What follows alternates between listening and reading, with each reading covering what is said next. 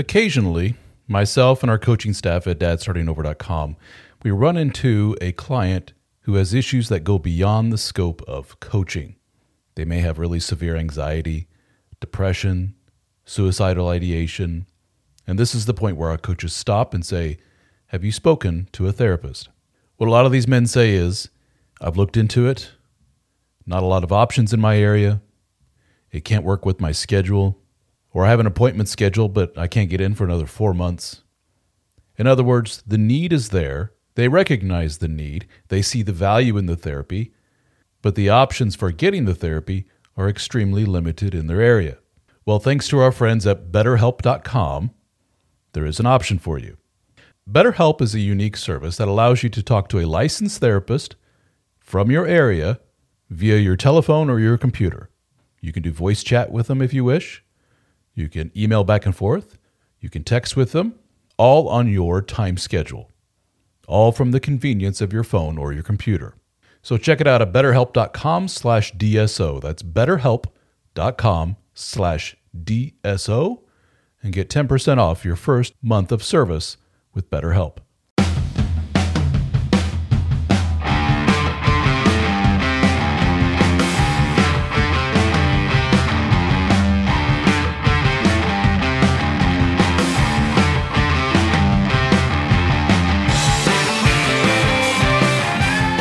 Well, thank you for doing this. It is Lauren, right? Yes. And Lauren is, I'm going to go ahead and get started if that's cool with you. Might as well, right? It. All right, let's do it. Right into it. And Lauren is, you have that level of fame where it is, if I said Dadvocate, people probably say, that sounds familiar. Dadvocate, how do I know that? And then if I show the picture, they say, oh, yeah, her, yeah, I've seen her around. Oh, yeah, I like her stuff. So you're that level of, probably I'd say more visually, people know who you are because your face is everywhere, at least in my world, right? That's wild to think about. Yeah. Because like 2 years ago, that was not the case. If I was listening to your interview with Rudy A. before this, and you were a stand-up before this, is that right? Yeah, I did stand-up comedy for like 10 years. Oh, wow.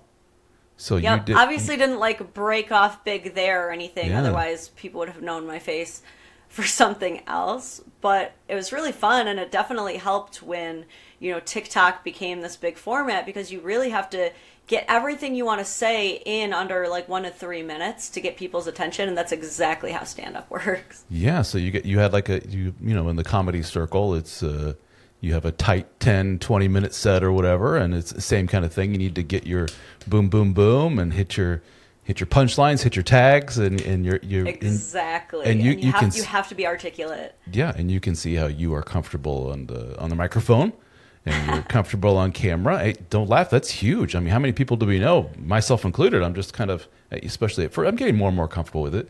That is something, I don't know if you can relate to this. I do not like seeing myself, like the videos and stuff. You know, I've done, I don't know if it's hundreds of these by now, but I've done a lot. And every time one of them comes up on my feed, you know, like here's, you know, my personal feed, I'll see me come up. I'm like, yeah, I don't like it. It just makes me feel very uncomfortable. Where it gets weird for me is I'm pretty used to seeing my face, but it has to be recent. This is where I get weird, is if I watch video of myself from like 3 to 6 months ago, I already feel that it's so different. It's almost in like the uncanny valley for me. Yep. Just like subtle changes, and even it's not even that different. Yeah, my change was that I had a whole different setup. Now I have a computer with a webcam, so I can look right here. I used to have a camera off. I used to have a camera off to the side, and then I have to look at myself and I had little notes and things. It was just a mess. So when I see those old videos of me kind of looking off to the side here, I'm like, oh yeah, a little cringy. Now it's much more casual. I'm much more comfortable in front of the camera now. So yeah, I get that completely. So how in the world did you go from you're a stand-up, traveling all over the places, doing the comedy condo thing, right? I would assume.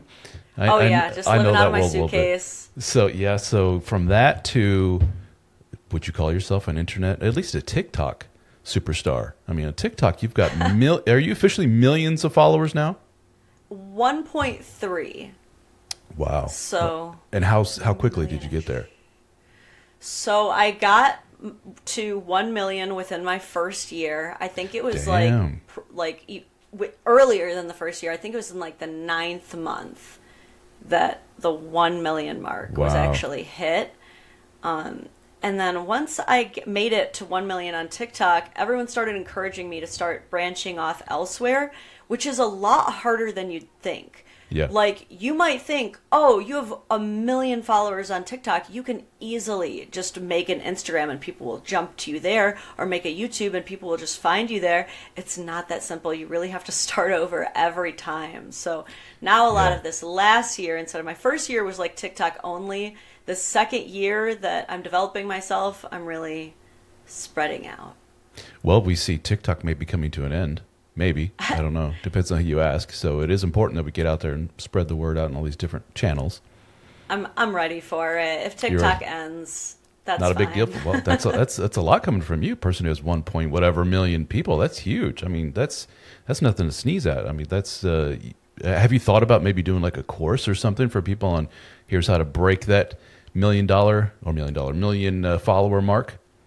I think I'm going to make a little course for my patrons on Patreon with just like all of the knowledge that I've kind of developed when it comes to being a content creator.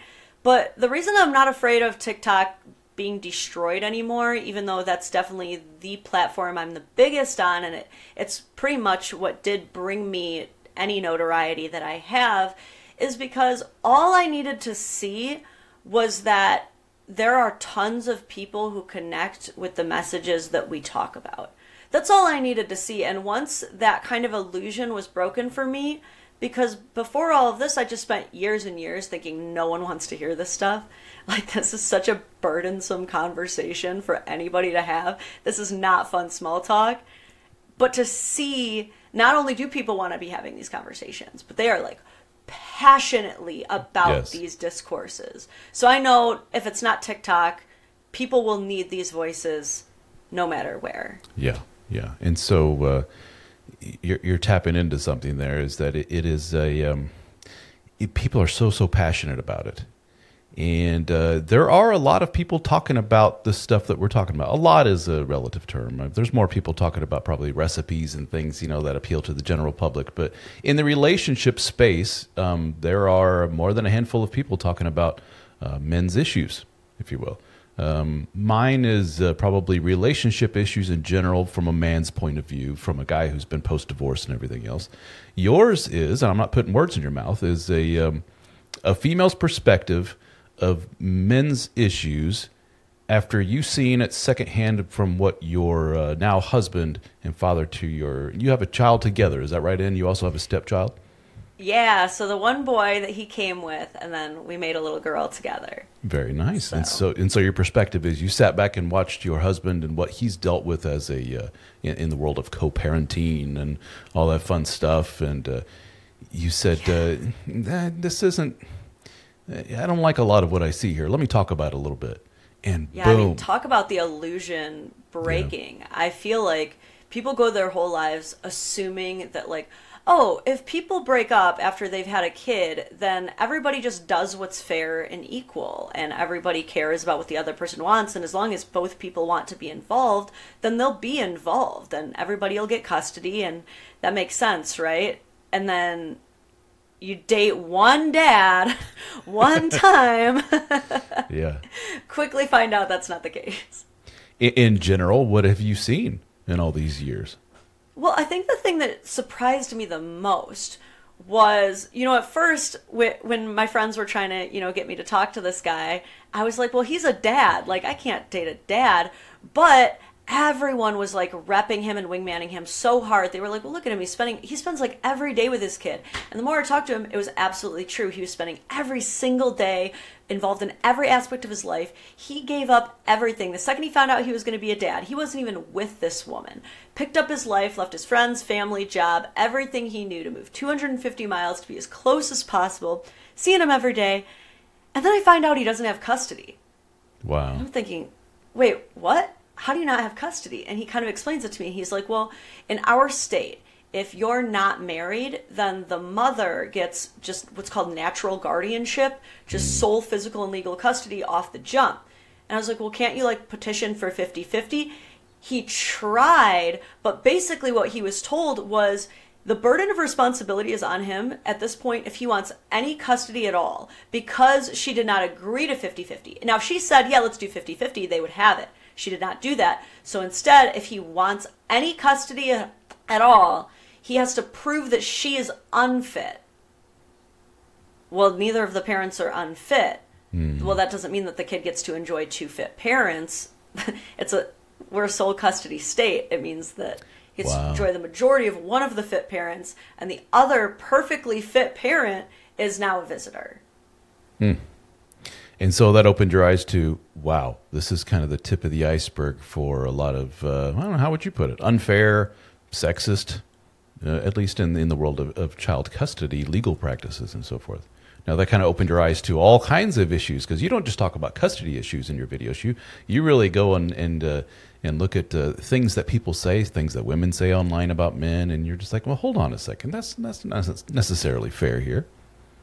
Yeah, at the end of the day, I mean, what would be really great to avoid all these custody battles and stuff is if we could, keep people together from the start. If we could work on those little things that'd be ideal, are probably driving apart people who would otherwise be compatible if they could just find the right ways to communicate. But of course, not everybody is compatible. And so the next stage then is, what's the best way that we can co-parent? What's the best way that we can still give these kids the best life and the best access to each other? Mm-hmm. And so how are things with husband and co-parent now? Have things improved over the years? Is there any kind of legal changes as far as he's concerned? Yeah, what's amazing is, I'm not going to lie, since I started this channel, I think a lot of people have asked me, oh, now that you're the Dadvocate, does it start all this drama? Or, what does she think about this? And to be completely honest with you, we actually have never talked about it, and yet the relationship between our houses has exponentially gotten better. Oh, wow. I mean 10, 20-fold. There is no argument. And I think a lot of what kind of made that a lot better too is the fact that right before I really started taking off with this Dadvocate stuff, and part of the reason that I felt so confident in talking about these things was that we had finally just spent a full year and a half in court just hashing out a schedule. Just this is what the next 4 years is going to look like, because he's 14. That's all we have left. Let's just agree to this. Let's all make compromises here and now so that we just don't have to fight anymore. And it was kind of we just put ourselves in the ring and just swung at each other for a year and a half. And that just beat the life out of all of us. And so we're at this point, we have nothing left to fight about. It's nice. We just follow the schedule. And I think we're just all at a point where we have our lives, we don't want to fight anymore.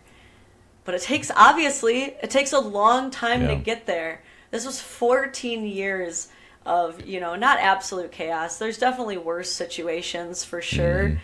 But it's definitely opened my eyes to the fact that whether you're the mom, whether you're the dad, or whether you're one of the step parents, you're going to be stuck in these trenches for a very long time. Might as well be an adult and make the best of it.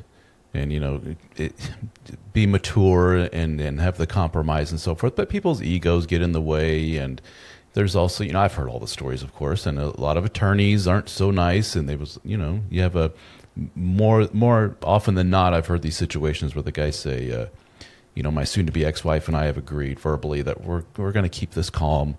We're going to try to keep lawyers out of it as much as humanly possible. And I said, well, have you talked to an attorney at all? No, I don't want to go down that road if I don't have to, and we'll just get a mediator or something. I'm like, okay, but it can't hurt to talk to somebody just to make sure that, you're not missing something, that everything's kosher, finances and all that other stuff. And no. And sure enough, more often than not, it's, the ex-wife spoke to an attorney, or a friend suggested the ex-wife speak to an attorney, and we're off to the races. Now it's getting nasty. And simply because somebody puts a bug in the ear of, you're kind of owed a lot more than just this even split here. You're a, whatever it may be, stay-at-home mother or whatever it may be, and you are owed X number of dollars and so much, sole custody or majority custody and so forth. And yeah, you're right, it can get nasty, nasty, really gross stuff. But I personally didn't experience that. I had the issue of the early stages of mom not spending much time with the kiddos, but that resolved itself after years, and we're co-parenting very, very well. I have no complaints. We finally hit that maturity point of like, let's just stop all the silliness and just focus on the kiddos, and that's what we do. So it's great. And but I want to get back to one of your points you made, which is you initially with your husband said, single dad, I don't want to get into that mess, and who knows what kind of drama is there, and everyone's saying, no, he's actually a great guy, and he really spends a great deal of time with the kiddos, and you're like, wow, every single day this guy sees his kids. He moved hundreds of miles to be with them, changed his career and everything else. I've heard more often than not that is the case, that men do not give up on their kiddos no matter what.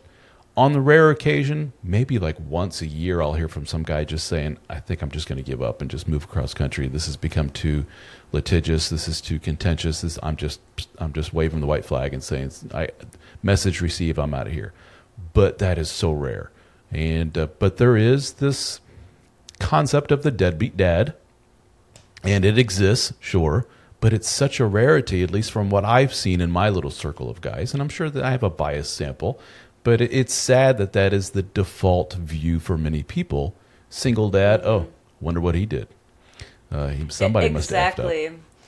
Yeah, I think you're right about that. And I think it's fair to address that it's an epidemic anytime any parent chooses to step away from the home. It's already a problem, even if it's only like a couple parents a year. It's a problem, right? But people are forgetting that we have the statistics to show that the vast majority of fathers are there, are involved, okay? Just because they're not all spending $100,000 a year in court fees is not a sign that they are a bad father. It comes back to that classic, fathers movement phrase of stop asking fathers why they're not fighting and start asking mothers why they're being forced to, right? There should just be kind of these presumptions of shared parenting.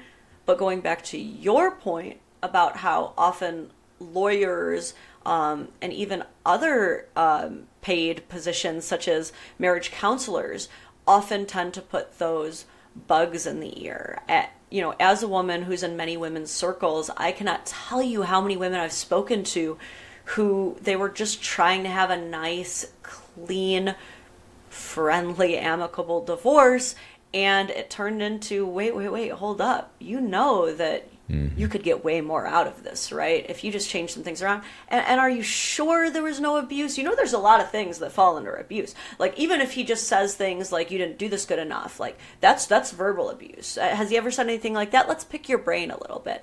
And I mean, even in my personal experience, my husband and I, we did run into a rough patch a good 2-3 years in, and we sought the help of a marriage counselor. We went to maybe 4 sessions, and in every single one of those sessions, she just defaulted to, well, you should just divorce. Oh, wow. And I'm like, well, the whole point of me paying you all this money, it's like $200 an hour, so that I don't have to spend the money on divorce. Rather not do that, would rather not have my heart broken and all these things that I committed to for the rest of my life fall apart in my face. And they're just so quick to go like, well, you'd be in a fine position for divorce, don't you see? Like, you're under the 5-year mark, so neither of you would even have to split your possessions. Like, you're practically in annulment city. Let's just make this nice and easy. And I'm like, it just seems like that is almost everyone's first choice before working on it. Yeah. A good marriage counselor is worth their weight in gold. And there are some really, really good ones out there that you leave saying, thank God we did that. That gave us that third perspective, and it really, this person's seen hundreds of these, but there are so many bad ones out there.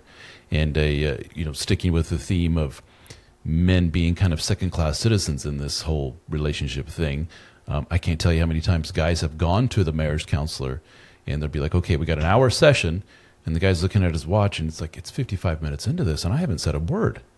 And he's like, can I say, and they're like, well, let's wait till the next session. He's like, oh, okay, cool. Well, fair is fair. Get to the next session. The guy's got his little speech prepared, and 55 minutes into it, he's like, God damn it, I haven't said a word.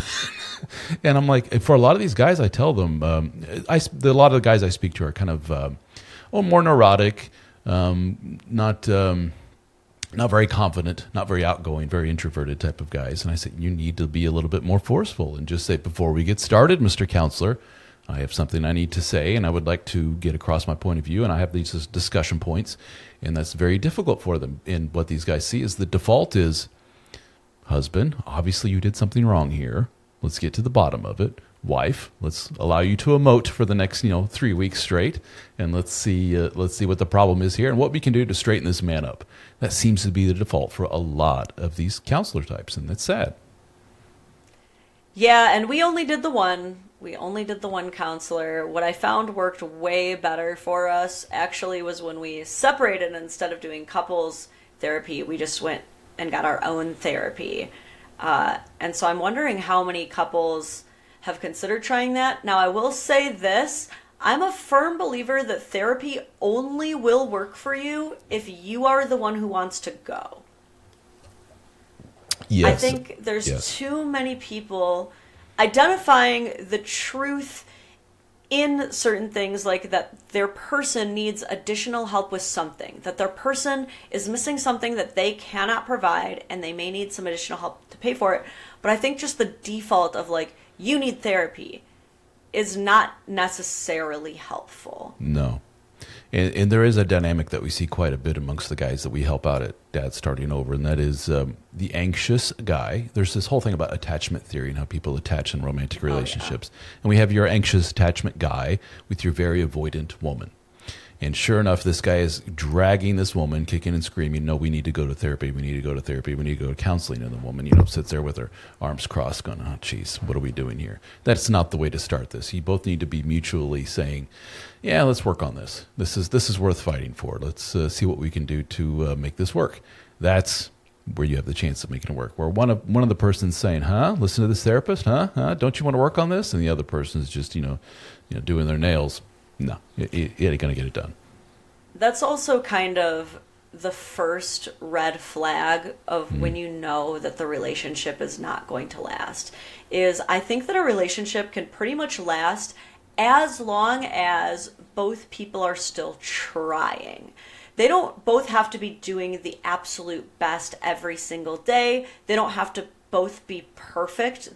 But as long as both people are actively committed to trying, I think it'll keep going. But as soon as one person decides, I'm done, I'm just done trying, that is the death of it. No matter how much the other person keeps working at that point, they won't be able to carry the ship. They just won't.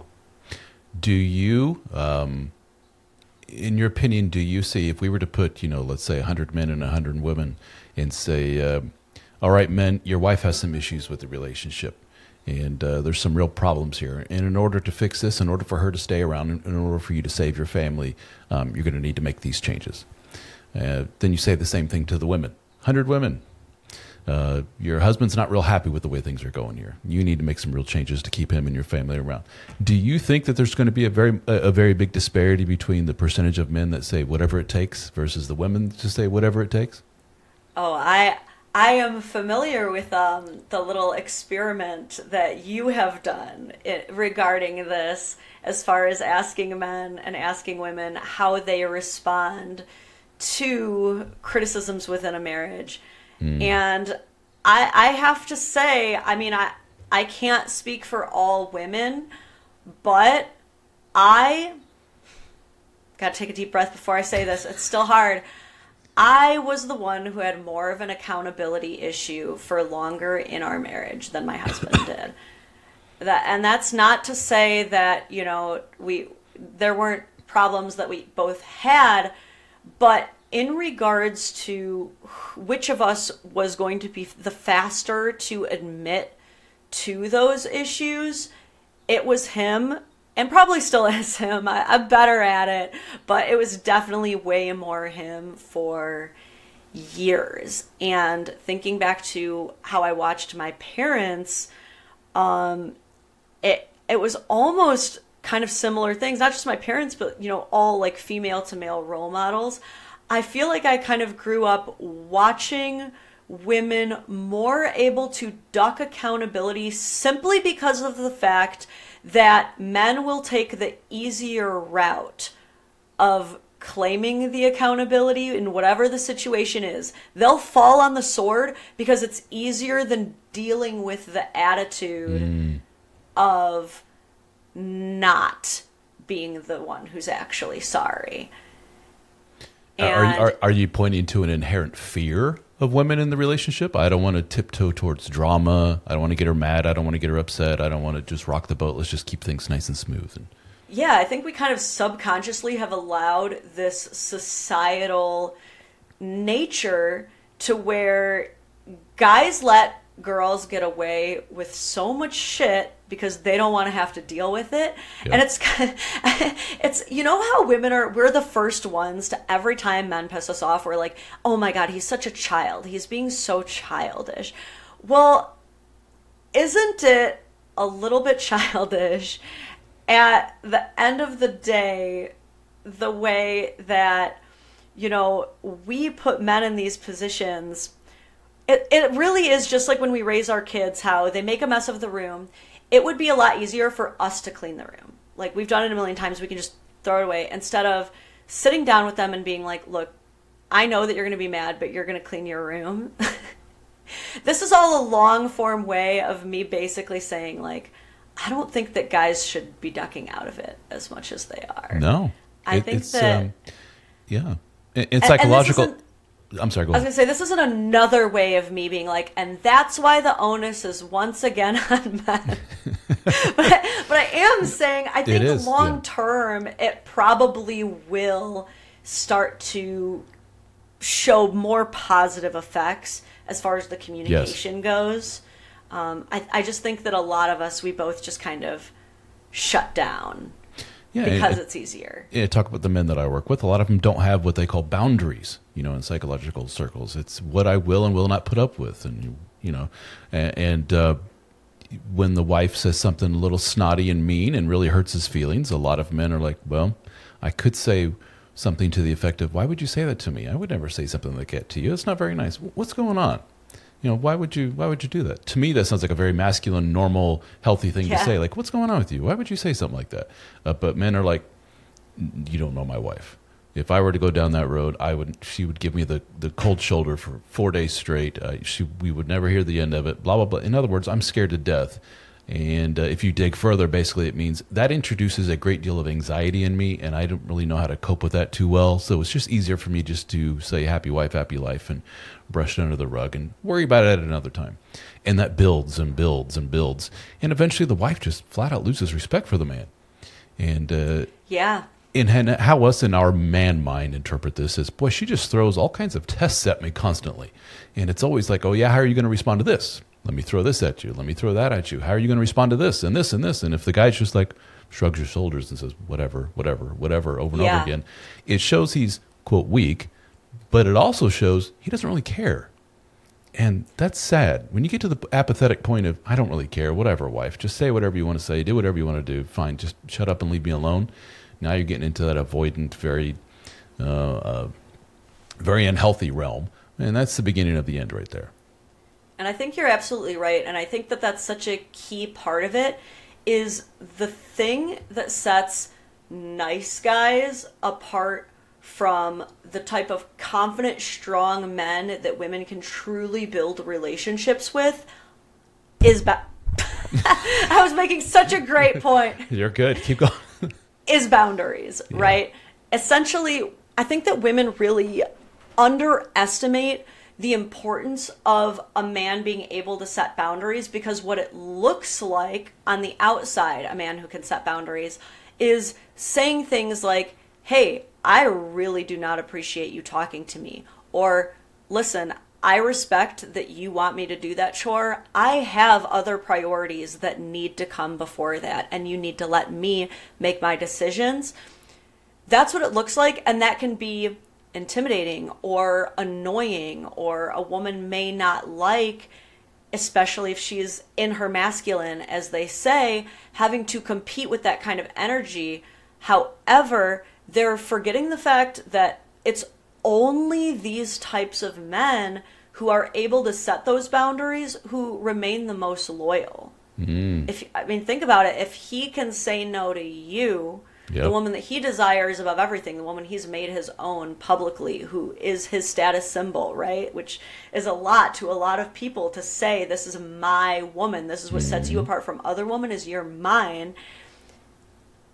But if they can say no to you, they can say no to any other woman who's very good trying to hit them up, very right? Good point. Yeah, very good point. Excellent. I love it. The boundaryless guys tend to keep their mouth shut, but they're also the guys that are sneaky.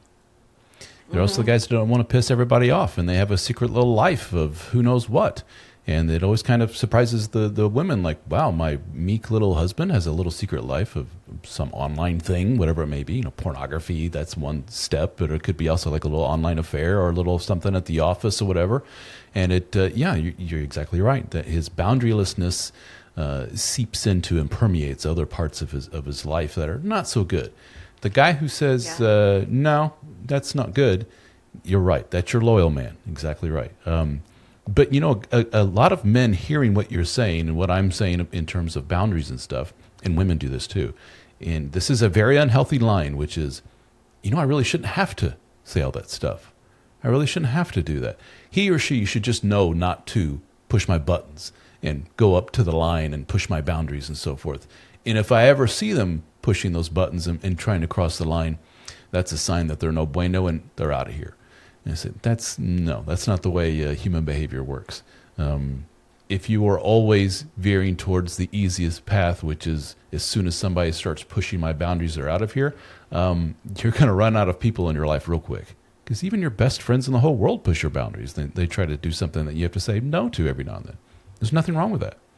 Yeah, there's so much that is easy to miss about the value of being a person who sets boundaries, because there's so many pathways. Like I said, the man who can't set boundaries may be more likely to cheat. The man who can't set boundaries is more likely to lose your respect over time, right? And the man who can't set boundaries, he's not going to challenge you, because he's just going to blindly agree with everything that you say. And if you start going down a dark pathway in your life, if you start developing narcissistic tendencies or becoming self-absorbed or becoming even hateful of a group, and he's just agreeing with you because he wants to keep getting lucky every night, that's not a good man.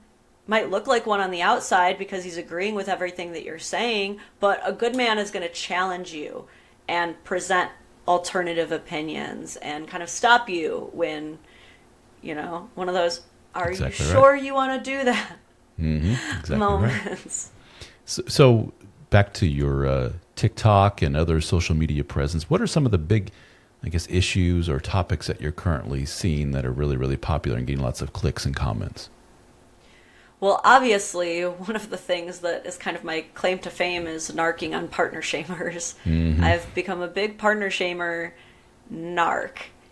And what partner shaming is, essentially, for those who don't know, is this weird phenomenon of people. It's mostly women, but I've definitely caught a number of male partner shamers by now who secretly record something that their partner either has done or is actively doing live. They post it to the internet, typically without their partner's knowledge, and then they just unload into like a roast fest onto this partner for whatever it is that they did wrong or suspicious, and it generally tends to result in thousands to hundreds of thousands to millions of people saying that usually she should divorce usually him, and that usually he is this monstrous villain. Then the most common follow-up is that she makes the follow-up video of, oh, we're fine, guys. It was just a joke. Like, he's really a nice guy. And she goes into damage control mode. Yeah. And there's, like, unlimited content like this on the internet now. Is this just symptomatic of a larger problem of people trying to out-victim each other? That's something I see a lot of. Is look how horrible I have it. Look at my terrible spouse. Aren't I just a victim of his stupidity, his ignorance, his awfulness, his terribleness? And then that's funny that you say that. Yeah. I do think that is an element. I think The most simple explanation is that everyone has always enjoyed throwing husbands under the bus, like since the earliest of bar crawls. That has been how the jokes were led. However, I think that you are definitely onto something because as the series has developed, we have encountered so many partner shamers who we have found completely staged the scene. Oh, wow. Like their partner didn't even do anything. And they still set up a scene to make their partner look like they're weaponizing incompetence or look like they're a bad partner. And when you look at it, you're like, wait a minute, like nothing even happened. Like your husband is making 6 figures and providing for you so that you can go to Pilates class every single morning and stay home with your kids and get your hair. I see your hair and nails are done.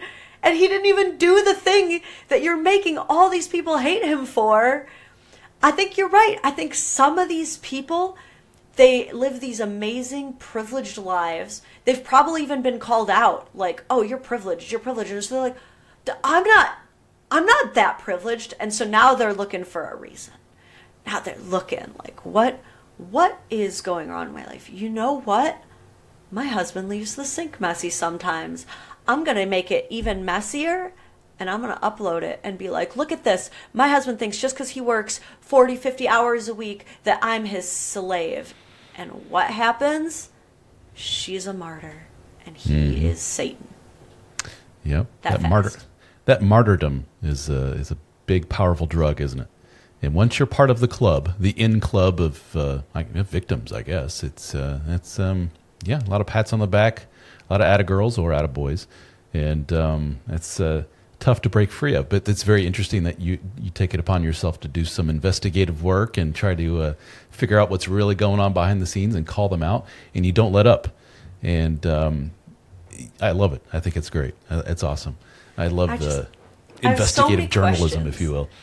Yeah. I just always have questions when I see these things, and I feel like not enough people are asking questions. Like, we see these videos of, like, my husband is such a lazy piece of crap and he makes my life worse. And it's easy to see that at face value and be like, yeah, you hear stories all the time about being being pieces of crap and making wives' lives worse. I can definitely buy this, and I hate him too now. But then you like really look around the video. There's a lot of like hidden clues right in plain sight, right? Like the one that I just covered was a woman who was complaining about how she had to take care of the kids alone, like 2 kids, young kids on a flight, the whole flight by herself while the husband slept. However, the angle she takes of the husband sleeping, she's clearly right next to him. And who took the video of her with the kids on her lap? You're telling me she brought a tripod and set it up just to get that angle? Wow. No, man. She had her own husband film that crap. And then she twisted it. Dude, this is like a level of... It's mental illness. It goes beyond just attention seeking. There's some type of... I don't know. There's Munchausen syndrome, which is, people hurting themselves in order to get attention. There's... No. Munchausen is... Munchausen by proxy. That's Munchausen by proxy. Oh, you're right. Is when they hurt the kid. Yeah. Oh, I've heard it all. Right. I've heard it all. It's not common, but I've heard it a lot from men where they've, the women hurting themselves and going to the hospital and getting a lot of attention. Then hurting the kids is the worst part, the by proxy one. But this is like some version of that almost. It's just, look at me world, look at me world, look at me world. And when you're creating scenarios and hiring people to take pictures of you and so forth, that's just weird. It's just a sociopathic. I don't know if that's the right word. It's just, it points to something like, uh-oh. If I was the partner and I saw that happening, my eyes would get real big, real fast and start, I don't know, protect yourself because things are about to get weird.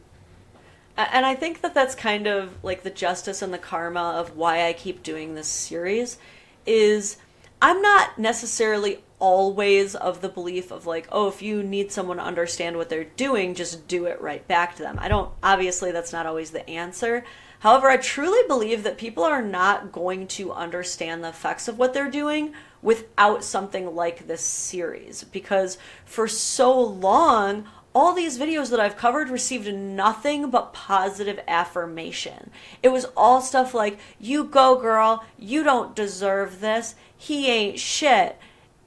no one questioning anything, no one even thinking how they would feel if their man were to go around the house filming every dirty, nasty, lazy, or thoughtless thing that they were doing, because none of us are perfect, and then have to read comment after comment after comment of people making fun of your character, making fun of your physical appearance, because that's one that you see a lot.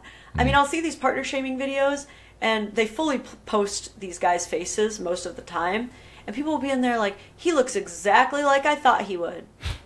What does that even mean? And how do you feel that that's your man that they're saying that about?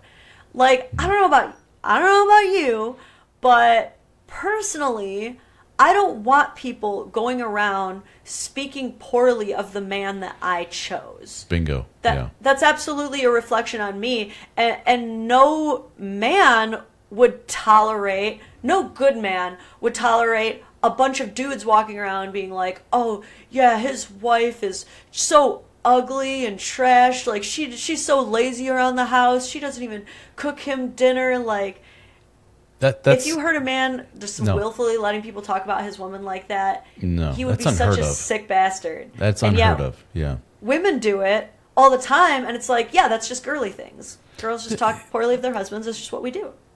Here's a grand, big picture, 30,000-foot question, which is probably an hour in itself, which is, where does all this come from? Is it as simple as this is a societal reaction to being...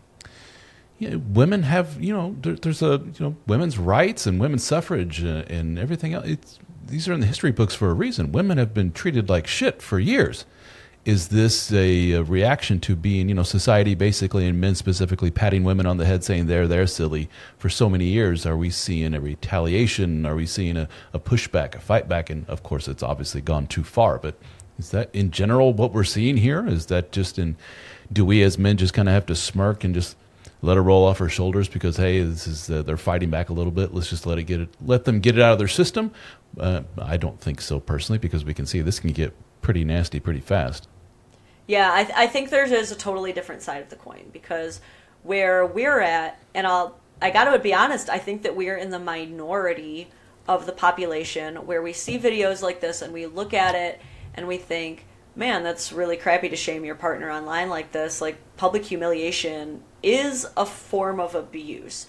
And I think part of the reason that I feel so strongly about it is because my first relationship ever was ripe with abusive tendencies. I am happy to have even survived that relationship. That's a story for another time. But the part that really bothered me the most was he, even before the days of like MySpace or anything like that, he loved roasting me to his friends, like in front of my face, behind my back, and the pain that makes you feel is so deep. But as you mentioned, on the exact other side of that coin, you look at history and you look back all the way to the Salem witch trials.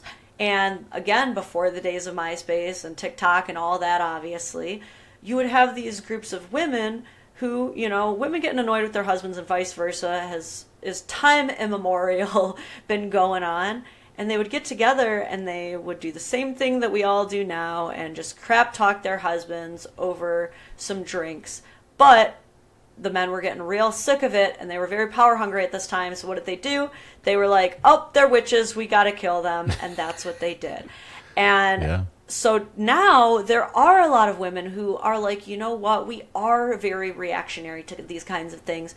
And we are going to look at our ability to talk crap about our husbands on a wide scale platform as something that we can celebrate. We have the freedom to absolutely obliterate these men, and they can't burn us at the stake like they used to. And so this is just us being empowered and celebrating our freedoms. And in a degree, I kind of can get that.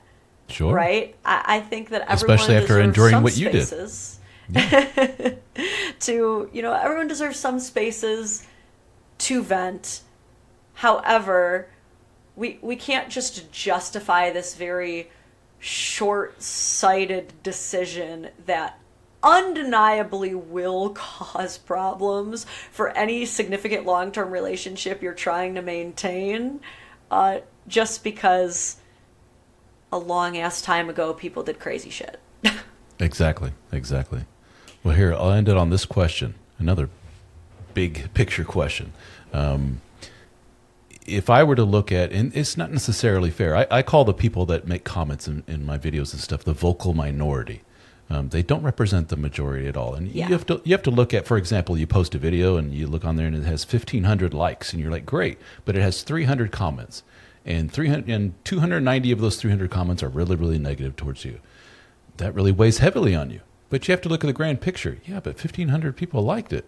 And just because the vocal minority gets on there and says, damn you misogynist, you terrible person, you don't necessarily need to take that to heart. So, but it's easy to get caught up in those comments and everything else. And if you look at all those and the people stitching your videos and everything else on TikTok, if you take all that together, the vocal minority, and you put it into a pile, you say, I don't really feel very good about the future of relationships right now in general, especially monogamous relationships, long-term monogamous relationships or marriage. Right now, if you were to look at all that, you would say, man, we got a very real problem here.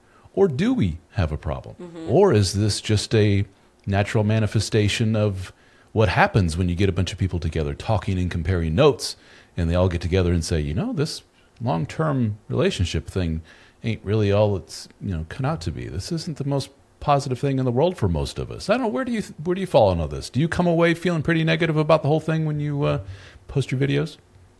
I think you're absolutely right about the vocal minority having such an influence on how we think the majority of people are also thinking about things, and it's simply not the case. I mean, all of these partner shamers that I cover, the only reason that the footage that I'm showing is so shocking is because we're not seeing it all the time. But we don't think about that when we're watching it. We're not thinking actively like, wow, this is crazy. It's so crazy because it doesn't happen all the time. Instead, we're thinking, this is crazy. This is happening all the time because I'm watching it right now in this one isolated incident. But, doing this for a long time and, constantly reminding myself that the people who are the most wrong are often the loudest somehow. Mm-hmm. And having to constantly remind myself of that, when I do look at the majority of comments, it's people who watch these videos and they come away with it thinking things like, this makes me so grateful for my partner, or this content makes me want to be better for my partner. And those are the comments that we need to keep focusing on. And again, those are the majority of comments. I have to keep reminding people. Like, it's so easy to look at some videos and be like, man, all men must think this way, that, women are worthless and we should all MAGTOW. All men must think this way. Most don't. Or, man, all women must be superficial and only want to date these alpha giga chads with money. But most of us really don't feel that way. It's just the ones who do are so loud and they comment on everything. And if you're a susceptible, malleable young man or woman looking at all these comments, it's very easy to slip down that rabbit hole and just say, you mentioned the MGTOW and the guys that just set relationships and women aside. And I posted here recently, I tweeted, there's some very uncomfortable stats as far as young men in relationships and sex are concerned that makes people go, ooh, we got a real issue here. The majority of them aren't having any kind of relationship, and the majority of them say, I'm not even pursuing it. I don't care anymore. That's sad. And probably if we were to dig into and say what's going on here, you'd probably say because the vocal minority got together and compared notes and said, I'm upset with this. Yeah, me too. And it's really that simple. There's part of me that says when I see some of your stuff and even my own stuff where I say, am I really harping on or making a big deal out of a minority of people that would be better off being ignored? But then I realize, no, we do need the Dadvocates out there and the Laurens and so forth poking and saying, this is not good. No, I'm not going to just sit back and let you say this bullshit. No. You're wrong, and here's why. If you don't, that stuff spreads like wildfire, as we've seen, and it gets out of control real fast. So that's my way of saying thank you so much for what you do. It's awesome. I love your stuff. You do really, really great work. I hope you keep it up. I hope you get a 10 million more on TikTok or wherever you end up if TikTok goes away. And the feeling is mutual, by the way. Oh, thank you. I appreciate that. Thank you. You are such a great voice for men. I think that you're one of those male coaches who doesn't necessarily, drive into that testosterone, masculine, you have to follow. Basically, you're like, how exactly do I want to say this? Who are those really awful guys on YouTube? What is it, like Fit? I know who you're talking about. Fresh and Fit. Fresh and Fit. Yeah. The Fresh and Fit guys who are essentially like, men are the best, women suck. You are a men's coach who focuses on the positives of masculinity, but you're also like, don't be like those guys. Yeah, I appreciate that. Yeah, I don't need to put my foot on the neck of women just to make a point or to belittle all women or whatever. I'm married again. I love my wife. I got 4 kiddos, love my mom and everything else. Why would I go down that road of, all women are terrible and awful? But there's just men that have been hurt so badly, as you know, by women. And when you have very, very little relationship experience, when you get hurt once or twice, you're just like, this must be the way they all are. And that shit spreads like wildfire, red pill, MGTOW, whatever you want to call it. And I was exposed to that very early on post-divorce. And I always kind of looked at it as, these are just bunch of guys that are really, really hurting. And I completely empathize with a lot of it, to be quite honest with you. But it goes just a little too far, and then it goes into women with nose rings are whores. And you're like, wait, what? The 304 thing still blows my mind. I'm like, you are not grown men using upside-down calculator terms. Okay, I was going to say, right I saw that before, and I looked it up once. I forgot what that meant. So what is 304? Oh, okay. Yeah. I just got okay. Gotcha. I know. And that's pretty good. It's nice to have voices that are speaking about really critical issues without necessarily pilling. Like, we don't necessarily always have to be following a pill or a specific movement. Some of us can. It's a very normal human tendency throughout time is to be tribal and get in your own little group, and that stuff sells, so to speak. If I were to get on here and do a little video about, probably just put the title "Women Suck," you'd probably get thousands and thousands and thousands of views. Way more so. And shadow banned, yeah. But that's not me. But some guys do that. Hey, more power to them. Whatever. How can people find out more about you and what you do? Obviously through the social media channels. Just do a search for Dadvocate and they'll find you? Yeah, if you just search the Dadvocate, you will find me at this point. But and you have a website? Dadvocate.net. Dadvocate.net, and you are selling merchandise. And you have a tell us more about your member. What did you say? The is escaping me right now. You have a special member pay site. What is it called? Oh, again? Patreon. Patreon. Thank you. Yes. Yes. So you can find me on Patreon as well if you want some extra exclusive stuff. My website has every podcast appearance I've been on, so this will be added to that pretty soon as well.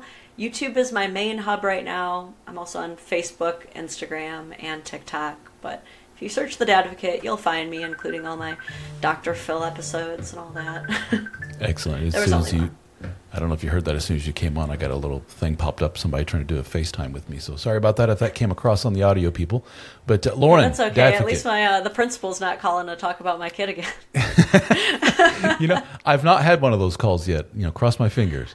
So with 4 kiddos, I'm sure I've had like 7 this year. Have you really? Yeah. That's awesome. All right. Well, good stuff. All right, Lauren. Advocating. That's right. Lauren, the Dadvocate. Thank you so much. I appreciate it. Thank you. All right. We'll see you around.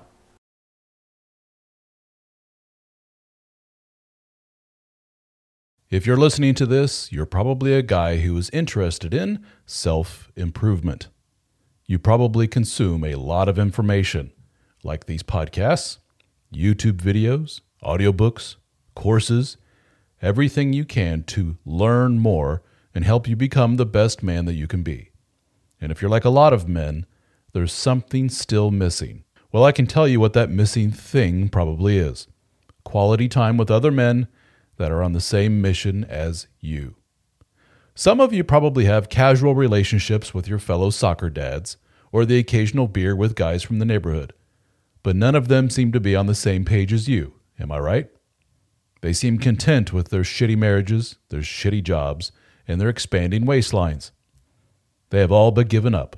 You find yourself talking to them about the same football teams, listening to their stories about their subpar home life, and you're getting to the point where you dread hanging around them. Well, the good news is that we have assembled a group of men just like you. We call our group the DSO Fraternity. We have live Zoom meetings that are hosted by yours truly, along with the other members of the DSO team. We have a very active private discussion forum, a Discord server for our lifetime members, a members-only podcast, access to my books in audiobook and PDF format at no extra charge, discounts on one-on-one coaching with myself and other members of the team, discounts on our video courses, and access to our in-person gatherings. We have met in Nashville, Tennessee, Austin, Texas, Las Vegas, Australia, Amsterdam, and soon in New Orleans. So check it out, the DSO Fraternity at dsofraternity.com. We have monthly, annual, and lifetime membership options available. I think you will find our group is the missing piece of the puzzle that you have been looking for.